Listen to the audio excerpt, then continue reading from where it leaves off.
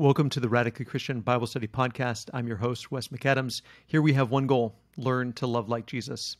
In today's episode, we are going to talk about the Christian and violence, whether or not it's justifiable for Christians to use violence to defend themselves and to defend others. Today's episode is actually going to be part one of a two-part series. It ended up going a little longer than I thought it was going to. So this is part one, and next week we will hopefully, Lord willing, release part two. Hope you enjoy this conversation.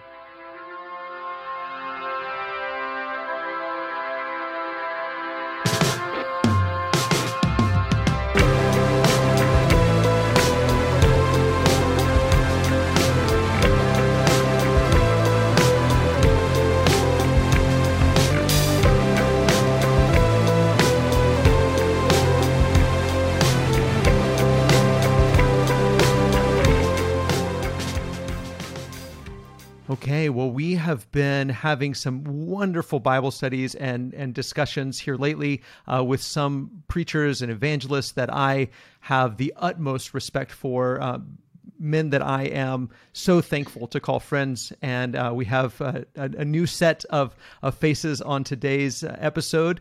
First of all, Luke Dockery. Luke, welcome back to the podcast. Good to have you, brother. Thanks for inviting me back. It's always good to be with you, Wes. Great to have you. And Brandon Britton, welcome back. Hey, Wes. Great to be here again. Great to have you. And Stephen Cuffle, thanks for being with us, brother. Yeah, it's a blessing. Thank you very much.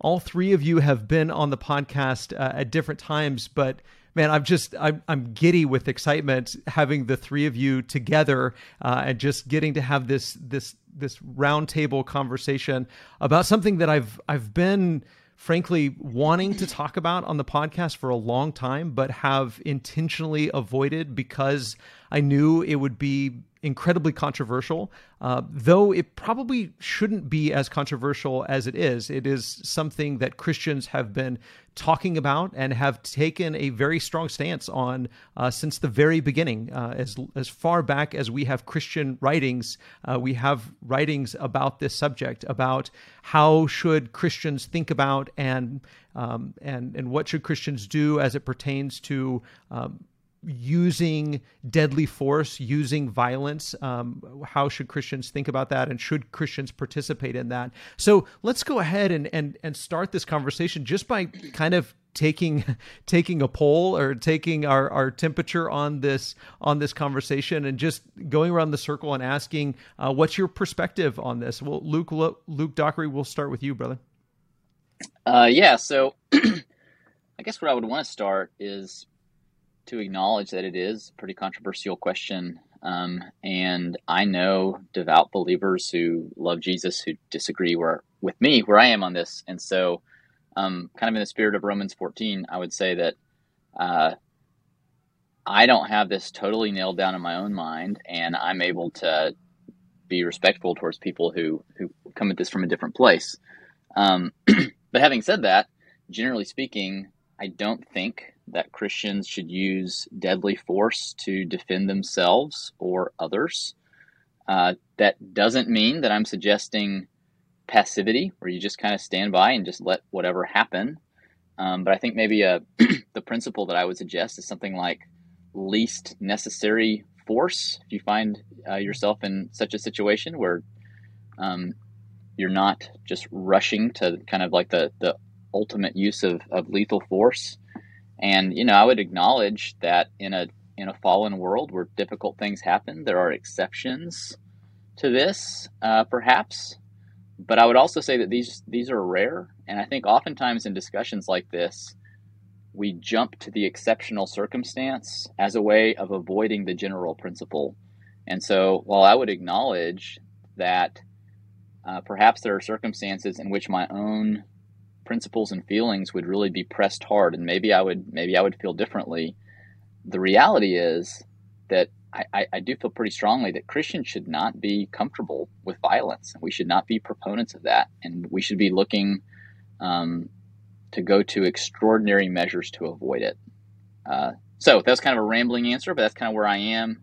So I would say, like, I'm not fully all on like a pacifist position, but I'm certainly towards that. Great thoughts. Great thoughts. Thank you for sharing those. Brandon, how about you? Well, I'll kind of give you a quick, direct answer to the question to go ahead and go on record. My understanding of Scripture is that the use of violence by Christians is in conflict with the teachings of Jesus. Now, that being said, a lot of what Luke said I can absolutely relate to. And even in agreeing to talk about this on here today, I don't really come here with the intention of I'm trying to change somebody's mind by what I'm going to say. Really what I want to do is maybe share the journey that I went on that ended in my mind changing because I did not always think the way I think now. And I know that there are, just like Luke said, there's a lot of people who love Jesus just like me who don't come to the same conclusion. There was a time I would have been sitting right there and going, yeah, I agree.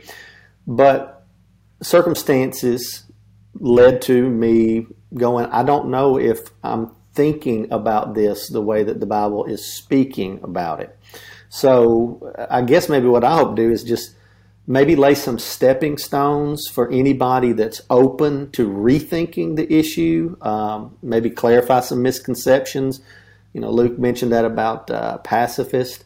I don't personally use that term for myself. I know a lot of people maybe would label with that because it's a well-known term, but to me, pacifist implies passivity, and that's not something that I think that the teachings of Jesus hold at all, that we should just be passive with evil and just kind of just stand over in the corner and let whatever happens happen. So I wanted to maybe hopefully share some things that somebody else who's, if I don't think I'm alone in this, it seems at least, and I know this may be anecdotal, that violence is becoming more pervasive in our culture. And even just in listening to people in the religious world, in the Christian world, talking about it, almost seem to be being seduced by it. And regardless of your stance on, maybe say self-defense or whatever, I think that should be troubling to every Christian, that is definitely not the direction that the teachings of Jesus want us, is becoming a more violent society or supportive of more violence, but everything that we can to stem the tide and at least be a resistance pulling in the other direction. So that's kind of, I'm on record, I don't think it's in harmony with the teachings of Jesus, but I'd really just like to help some people understand, how did I get from where I was to where I am. Yeah, great thoughts. Thank you, brother. Stephen? I've done a 180. Before I became a Christian, I've come from a very militaristic family, and it was my plan to join the military and have a career and do all that. And so I was gung ho with all that. And when that's where I was, the greatest good, the highest good in my mind, was the preservation of life. Right? You're going to protect the people you love. You're going to protect your nation. That preservation was the highest good. And as long as that is the goal, then you're going to do whatever is necessary to achieve the highest good. Once I was converted, you're confronted with Jesus then, who doesn't seem to have that as his highest good.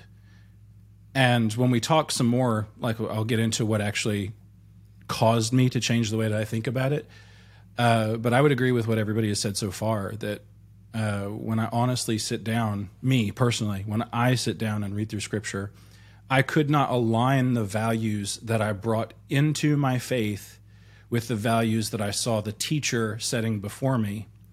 And so that baggage came with me, and over time, I had to unpack it and ask myself, is this who I ought to be as a Christian?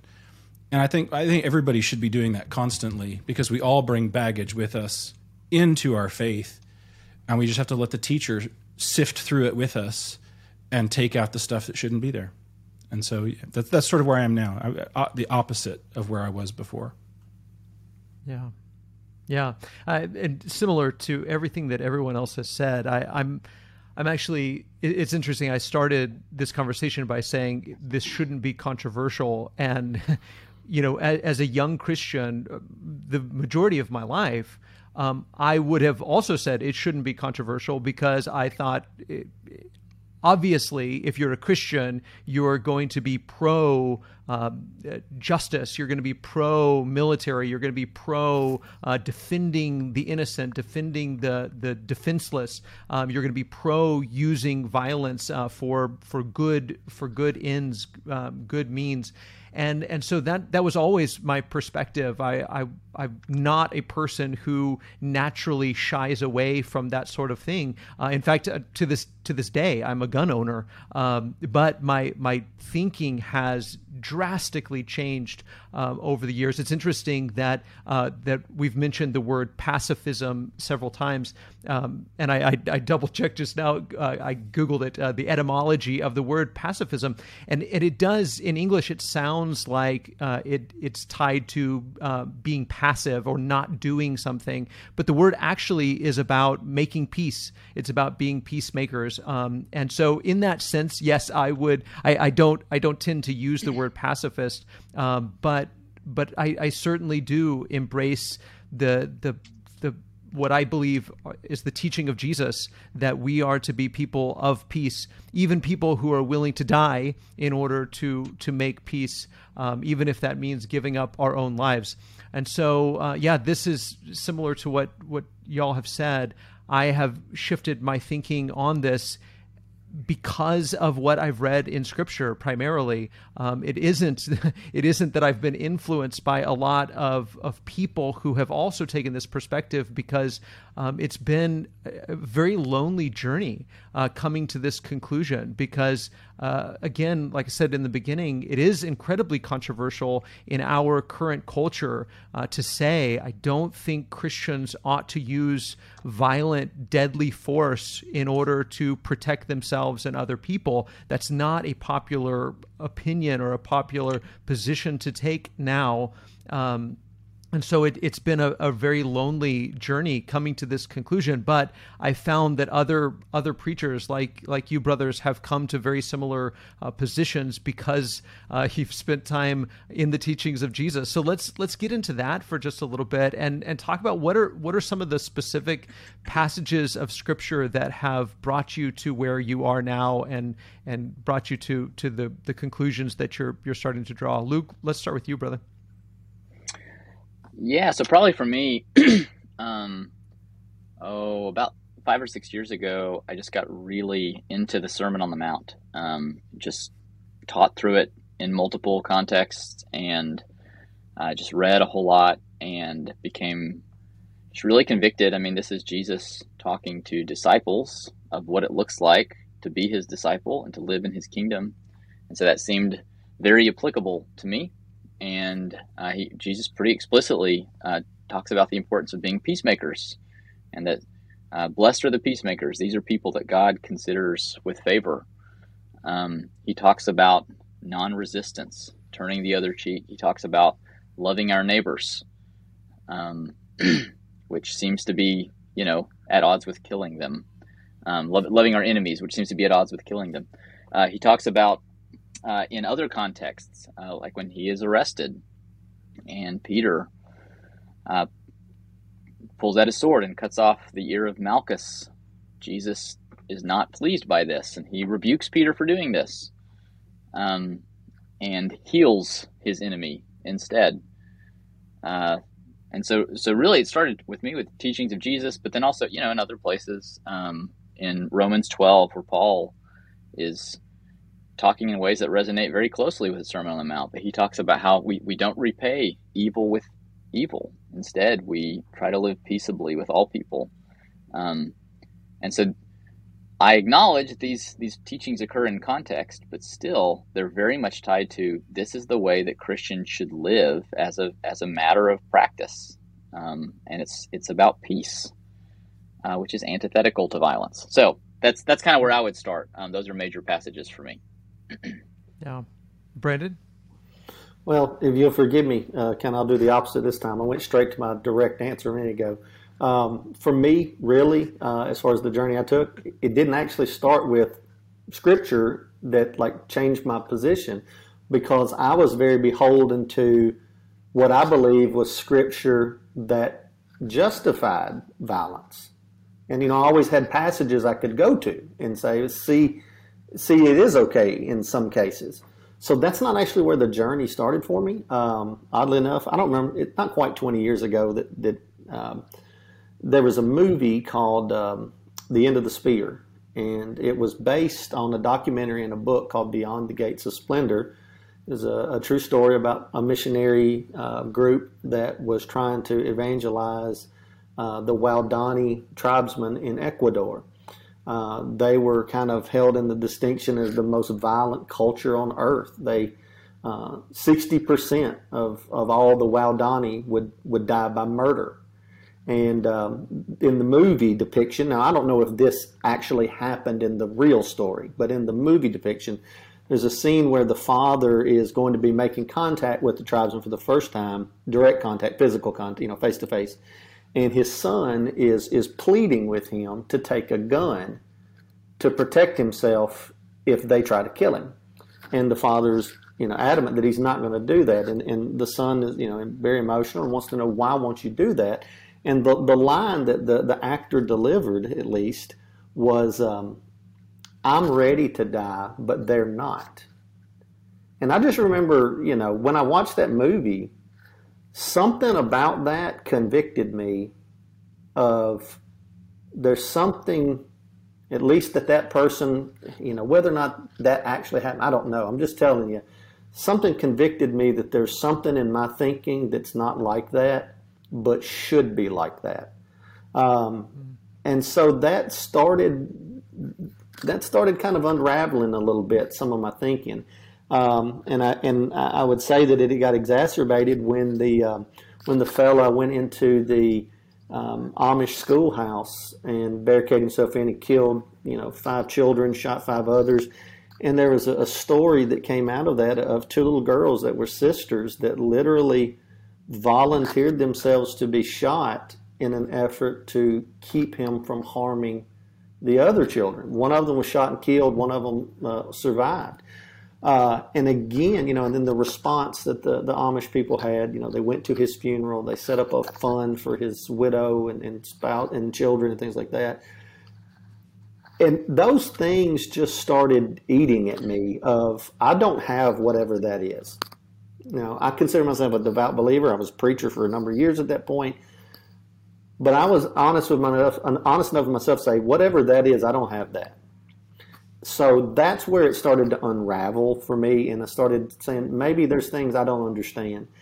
Now, to answer your question directly, if I had to put a scripture on it today, maybe I'd say John 18:36, Jesus standing before Pilate, and he says, my kingdom's not of this world.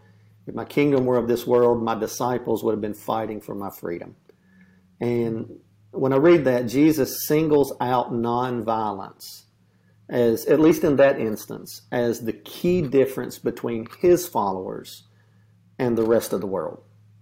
And that's kind of a thing that for me is just hard to move past. So, it's my opinion that based on that, the use of violence reduces our way of living to being no different than anybody else in human history. So Jesus' statement, and I do understand, listen, the old me and thinking is still there. And he goes, hey, but Jesus in that situation is not the same as you and somebody breaking into your house. Those aren't parallels. Jesus is, fulfilling the eternal purpose of the Father here. And yet, there's still truth to that Jesus says there's something different about my people than you've ever seen with any other people. So that one to me is really hard to move past. Yeah. Thank you for sharing that, Stephen. I'm going to do the same thing. I'll try to be fast. The faith that we have is ancient, and it has been shared with men and women for 2,000 years. And there is little chance that I am going to come to better conclusions, I think, than the earliest disciples who are actually taught by the apostles and taught by perhaps the apostles' students. And so I often look through history and see what did the early Christians believe? Not that they're authoritative, at least not any more than like a Bible class teacher today, but we go to those with wisdom And so when I started reading through them, I have a couple quotes I just wanted to read very quickly. Justin Martyr, who speaks to me a lot, said, "We ourselves were well conversant with war and murder and everything evil, but all of us throughout the whole world have traded in our weapons of war. We exchanged our swords for plowshares, our spears for farm tools. Now we cultivate the fear of God, justice, kindness, faith, and the expectation of the future given to us through the crucified one. The more we are persecuted and martyred, the more do others in ever-increasing numbers become believers." And there are other things, like Tertullian would say, it is absolutely forbidden to repay evil with evil. The Christian does not hurt even his enemy. Origen would say, loosely quoting Origen, he would say, people ask us where we come from and who our leader is. And we used to come like you did, with weapons and with warfare. But now we come like our Christ. We have turned our weapons into plowshares, our spears into sickles, and we no longer take sword against nation, nor do we learn to make war. And so the almost the unified voice of the early believers is this position of nonviolence, at least deadly violence, at least. And so it really made me think that, are they reading a different Bible than I am? I mean, are we sitting at the feet of the same teacher because they're coming to radically different conclusions than I am? And that drove me to rethink the kingdom. In John 18 is a passage that I thought about a lot. The prophecies in Isaiah 65, about what the kingdom is going to be like, where you have the wolf and the lamb together, the lion eating grain, and it says there will be no violence in this place. And so when I begin to think about the nature of the kingdom and who we are as believers and what those earliest Christians looked like, I could no longer find a place for who I was in the past. And I had to decide, what was I going to do with that? Was I going to tell all of these people that they were wrong? Was I going to ignore the words of my teacher? Or was I going to be humble and admit that maybe what I used to believe should change? And so that was sort of like where I came from. Yeah. Wow. Well, kind of building on what so many of y'all have said, going back to what Luke was saying about the Sermon on the Mount, that really helped to shape my thinking on this subject. But also about, Brandon touched on it with the idea of the kingdom and the difference between the earthly kingdoms and the kingdom of Jesus. And Stephen, you touched on that as well. And reading from those early Christians, they quoted from, you pointed out Isaiah 2, Micah 4, the idea of taking our weapons and turning them into farming tools. This is what the prophet said that the kingdom was going to be like. When the Messiah comes and establishes the kingdom of God, this is what it's going to be like. God's people are going to not learn war anymore. They're going to stop participating in war. They're going to turn their weapons into farming tools. Now, of course, the assumption was, well, that's because there won't be war anymore, because all the evil will be taken away. But the things that Jesus taught about the kingdom were what was really shocking and surprising for me. Ironically, one of the passages and the ideas that shapes my thinking on this is the parable of the wheat and the tares. Jesus seems to be saying that unlike what you expected for the kingdom to come and it just to be wheat and there's no more tares anymore. But actually, there's going to be two kingdoms that grow side by side. And we're not going to violently take away the tares at this time. We're going to wait and allow them to grow side by side. There's these parallel kingdoms that are going to continue to exist. And so Christians believe that the kingdom of God has been established. We believe that the kingdom of God has been inaugurated, and that we are presently living in the era, the age that the prophets foretold. And if that's true, then those prophecies have to be fulfilled through not only Jesus, but Jesus' people, which means we have to turn our weapons into farming tools. And so my perspective on violence is really very eschatological. It's all about the fact that I believe that we are living in the age to come. We are the the new creation people right now in the middle of the old creation, in the middle of the world that is still falling apart, that is still filled with sin and death. We are new creation people even in the midst of this, and we have to live out the age to come, even in this present age. And for me, that helps to make sense. Brandon, you mentioned earlier about there's plenty in the Bible that seems to justify violence, but it's all prior to the coming of the Messiah. It's all prior to the coming of Jesus. There are plenty of warriors. There are plenty of soldiers. There are plenty of times that God even commands people to participate in violence. But the expectation is when the Messiah comes, then it will be an age of peace, and God's people won't participate in war anymore. And that does seem to be, Stephen, I'm so glad you pointed that out, about the early Christian writings. If you go back, I've got a book here on my desk, The Early Church on Killing. It's a compilation of different quotes from early Christians. And you go back and you read the first couple hundred years of Christian writing, and it was forbidden for Christians to participate in any sort of violence. But then there's this shift, an incredibly dramatic shift, so much so that we find ourselves now, as we pointed out, in an age where it's really not even questioned. I find that so many Christians aren't even having this conversation. It's just assumed that Christians are okay with violence. Christians are pro war, pro using violent means in order to protect themselves and others. But that wasn't the early position that Christians held.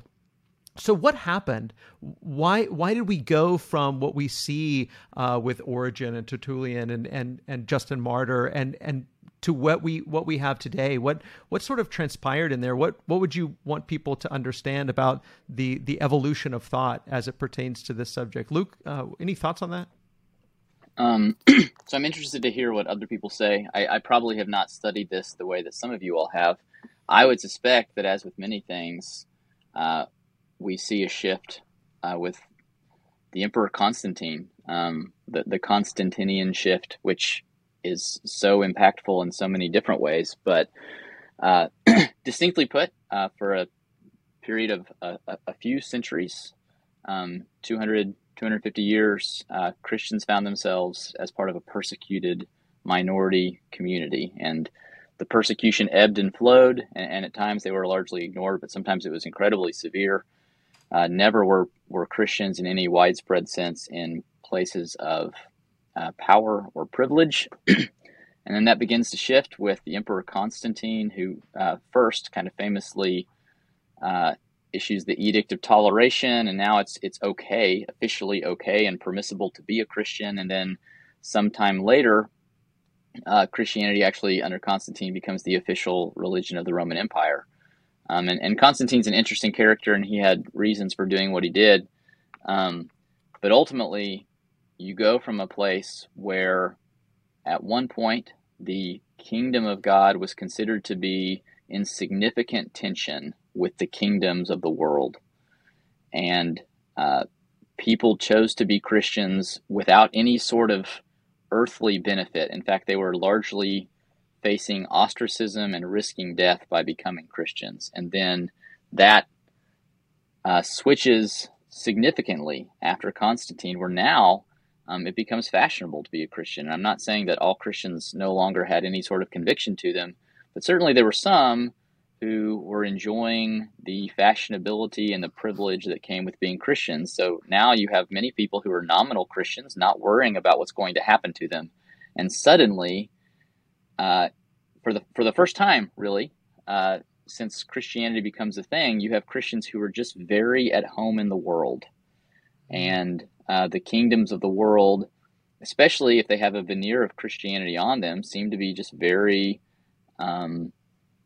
congruent with what the kingdom of God is. Of course, in this instance, the kingdom of the world is still Rome, and they still believe in war and conquering and things like this. And so I think you just kind of get a lot of things muddled and mixed up. And then not too long after Constantine, you have Augustine of Hippo, probably the most influential Christian thinker this side of the Apostle Paul, who kind of famously postulates just war theory, where he kind of lays out groundwork for, not all war is okay, but some war is. There are certain conditions under which war is perhaps good, if not good, at least morally permissible, and there's certain conduct that we should observe as part of a just war. So, for example, war is something that should only be engaged in as a matter of last resort. We should try other means, exhaust all other means first. During war, you should only be attacking targets of military necessity, so we're not targeting civilians, and different things like this. And so Augustine kind of comes up with just war theory, and it's interesting because I think even the fact that you have this brilliant theologian who is spending time kind of working this out is evidence of this shift, because he finds himself in opposition to what many people have said before him, and at the same time in opposition to what was very common around him, which was probably some equivalent of, the emperor's might makes right. And so Augustine is kind of trying to delineate this third path that's kind of in between the two extremes, where, okay, maybe we're not going to forbid all sorts of war. In fact, in some places, it would be wrong for Christians to stand by and not be willing to violently intervene. But at the same time, not everything's on the table. And so, I don't know, my suspicion would be that kind of the beginning with Constantine, and then we see the significant influence of Augustine not too long after leads to a lot of the shift that occurs. Yeah, thanks for that. Brandon? Well, I don't have anything to add in terms of what Luke said with Constantine and the church fathers, things like that. And I have I know that Stephen has a lot of knowledge on the church fathers and stuff like that. He's read far more deeply in that than I have. So I'm going to table that part of it for a second and maybe jump to the present day, and maybe what about today? Why has maybe there been, and I'm not saying there's been a shift, at least it's being talked about a lot more. And as you mentioned, there seems to be a lot of animosity, or a lot of at least emotion around any suggestion of being nonviolent. Some people, it's offensive. And so what happened there? I'm not going to indict other people, but I'll definitely indict myself in this. When that was my thinking, prevailing, and even when I still wrestle with things today, I think ultimately what it boils down to is I am more shaped by my culture than by Scripture. Now, I'm doing everything I can to change that. But I would say until I was nearly 40 years old, I wasn't even aware of that. I mean, there was no wrestling with it. I didn't even know that was a thing. I didn't even know that, I was caught up in the cultural current until I tried to swim against it. And then I found out real quick how strong that current can move. But I look back at my childhood. Growing up, I heard all of the sermons about rated R movies with filthy language and nudity and sexual content and stuff like that. I never heard, maybe others did it, I just didn't hear it, the condemnation of violent content, violent movies, violent television shows, especially the ones that played into the narrative of patriotism. Essentially every action movie, television, video game that I grew up on depicted good guys kill the bad guys, and usually with guns. And that's true from going all the way back to, when I was a kid with Rambo, right up to, in more recent years, Chris Kyle and the American Sniper movie. And I think it just becomes ingrained in us that this is just the way it is. This is the way it's supposed to be. This is the way it has to be. Good guys shoot the bad guys. That's the way God intended it, So when you bring that mindset that is so shaped by that culture in every area, like I'm hearing no voices anywhere that is contrary to that. And then you bring that mentality with you to church, you start to unconsciously filter all of the anti-violence passages in the Bible through that lens. And then you amplify any passage that appears to endorse violence. without even thinking about, well, then what would the ramifications of that be? I've heard this argument before of, God told Saul to kill the Amalekites, everything that breathed. Okay, well, all right, let's just take that face value. That sounds good. And, filter that through this modern culture of good guys kill the bad guys. The Amalekites were the bad guys, so, the good guys kill the bad. So are we prepared as followers of Jesus to say that means that we should kill men, women, and children of anyone that we deem to be bad guys? Or are you prepared to do that yourself, to kill a child because they are of those bad guys and they'll grow up to become the bad guys that'll try to kill our children? And so I think this cultural cycle, for most of my life, it influenced how I read my Bible more than what actually the Bible was saying, where Scripture was leading to. And I think we're still very much caught up, and maybe even more than when I was a child, because it seems that the pushback that, and I listen, I know there's voices that have been pushing back for a long time. I'm fairly new to the conversation. But in the recently much more open pushback against violence, it is almost as if it's taken a bat to a hornet's nest, and the amplification of violence, the justification, that's the word, a better word, not amplification, justification of violence in some situations has almost become aggressive now, which to me, again, it's just speaking, that's culture speaking, because that, regardless of where you stand on whether or not the Bible says it's okay in some situations, I don't think anyone can honestly approach Scripture, even from that perspective, and say, and that's the flow that Jesus wants us going towards. He wants us moving toward, looking towards snuffing out any potential bad guys.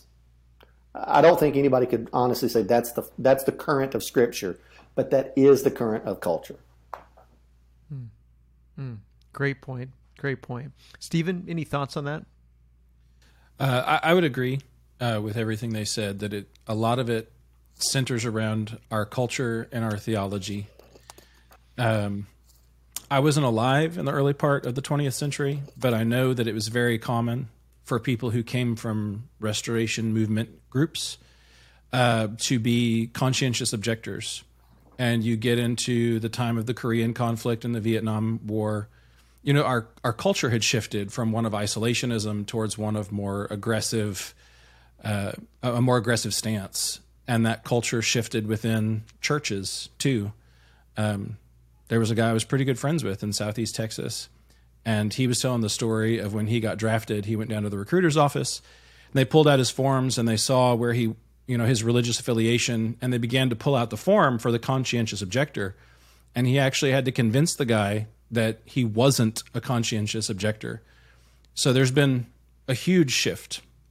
And I think a lot of it comes down to not only culture, but also theology.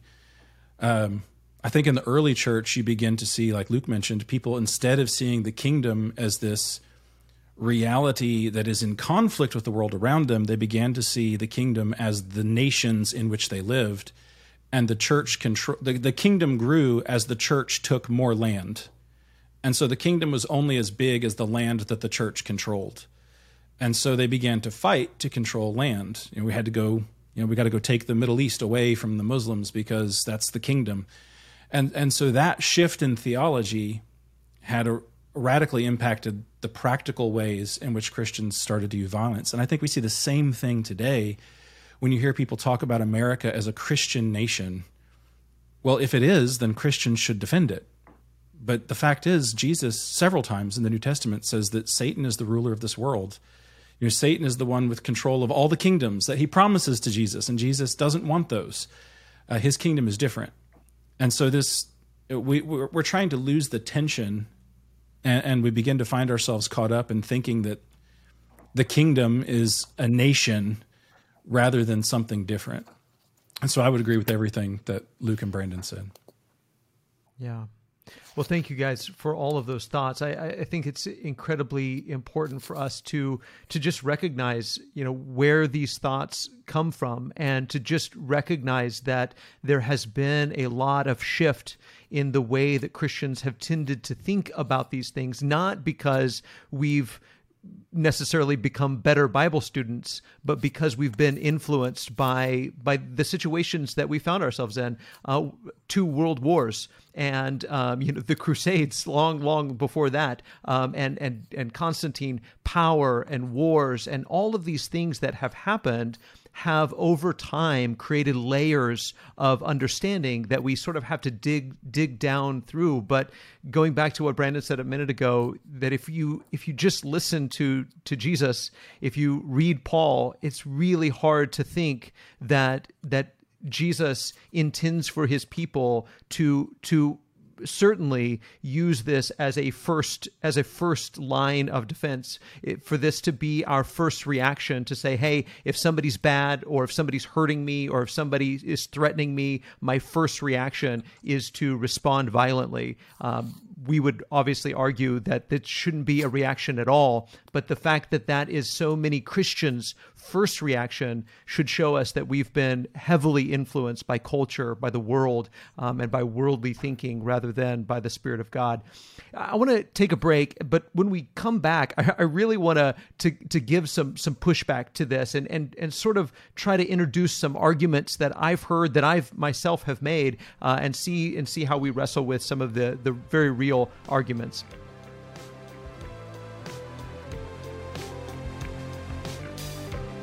Thank you so much for listening to the Radically Christian Bible Study Podcast. If you have just a moment, we would love for you to rate and review the podcast on iTunes or wherever you're listening. It really does help people find this content. I also want to thank the guests who join me each week: Travis Pauly, who edits this podcast, Beth Tabor, who often volunteers her time to transcribe it, and our whole McDermott Road Church family, who make it possible for us to provide this Bible study for you. Now, let's go out and love like Jesus.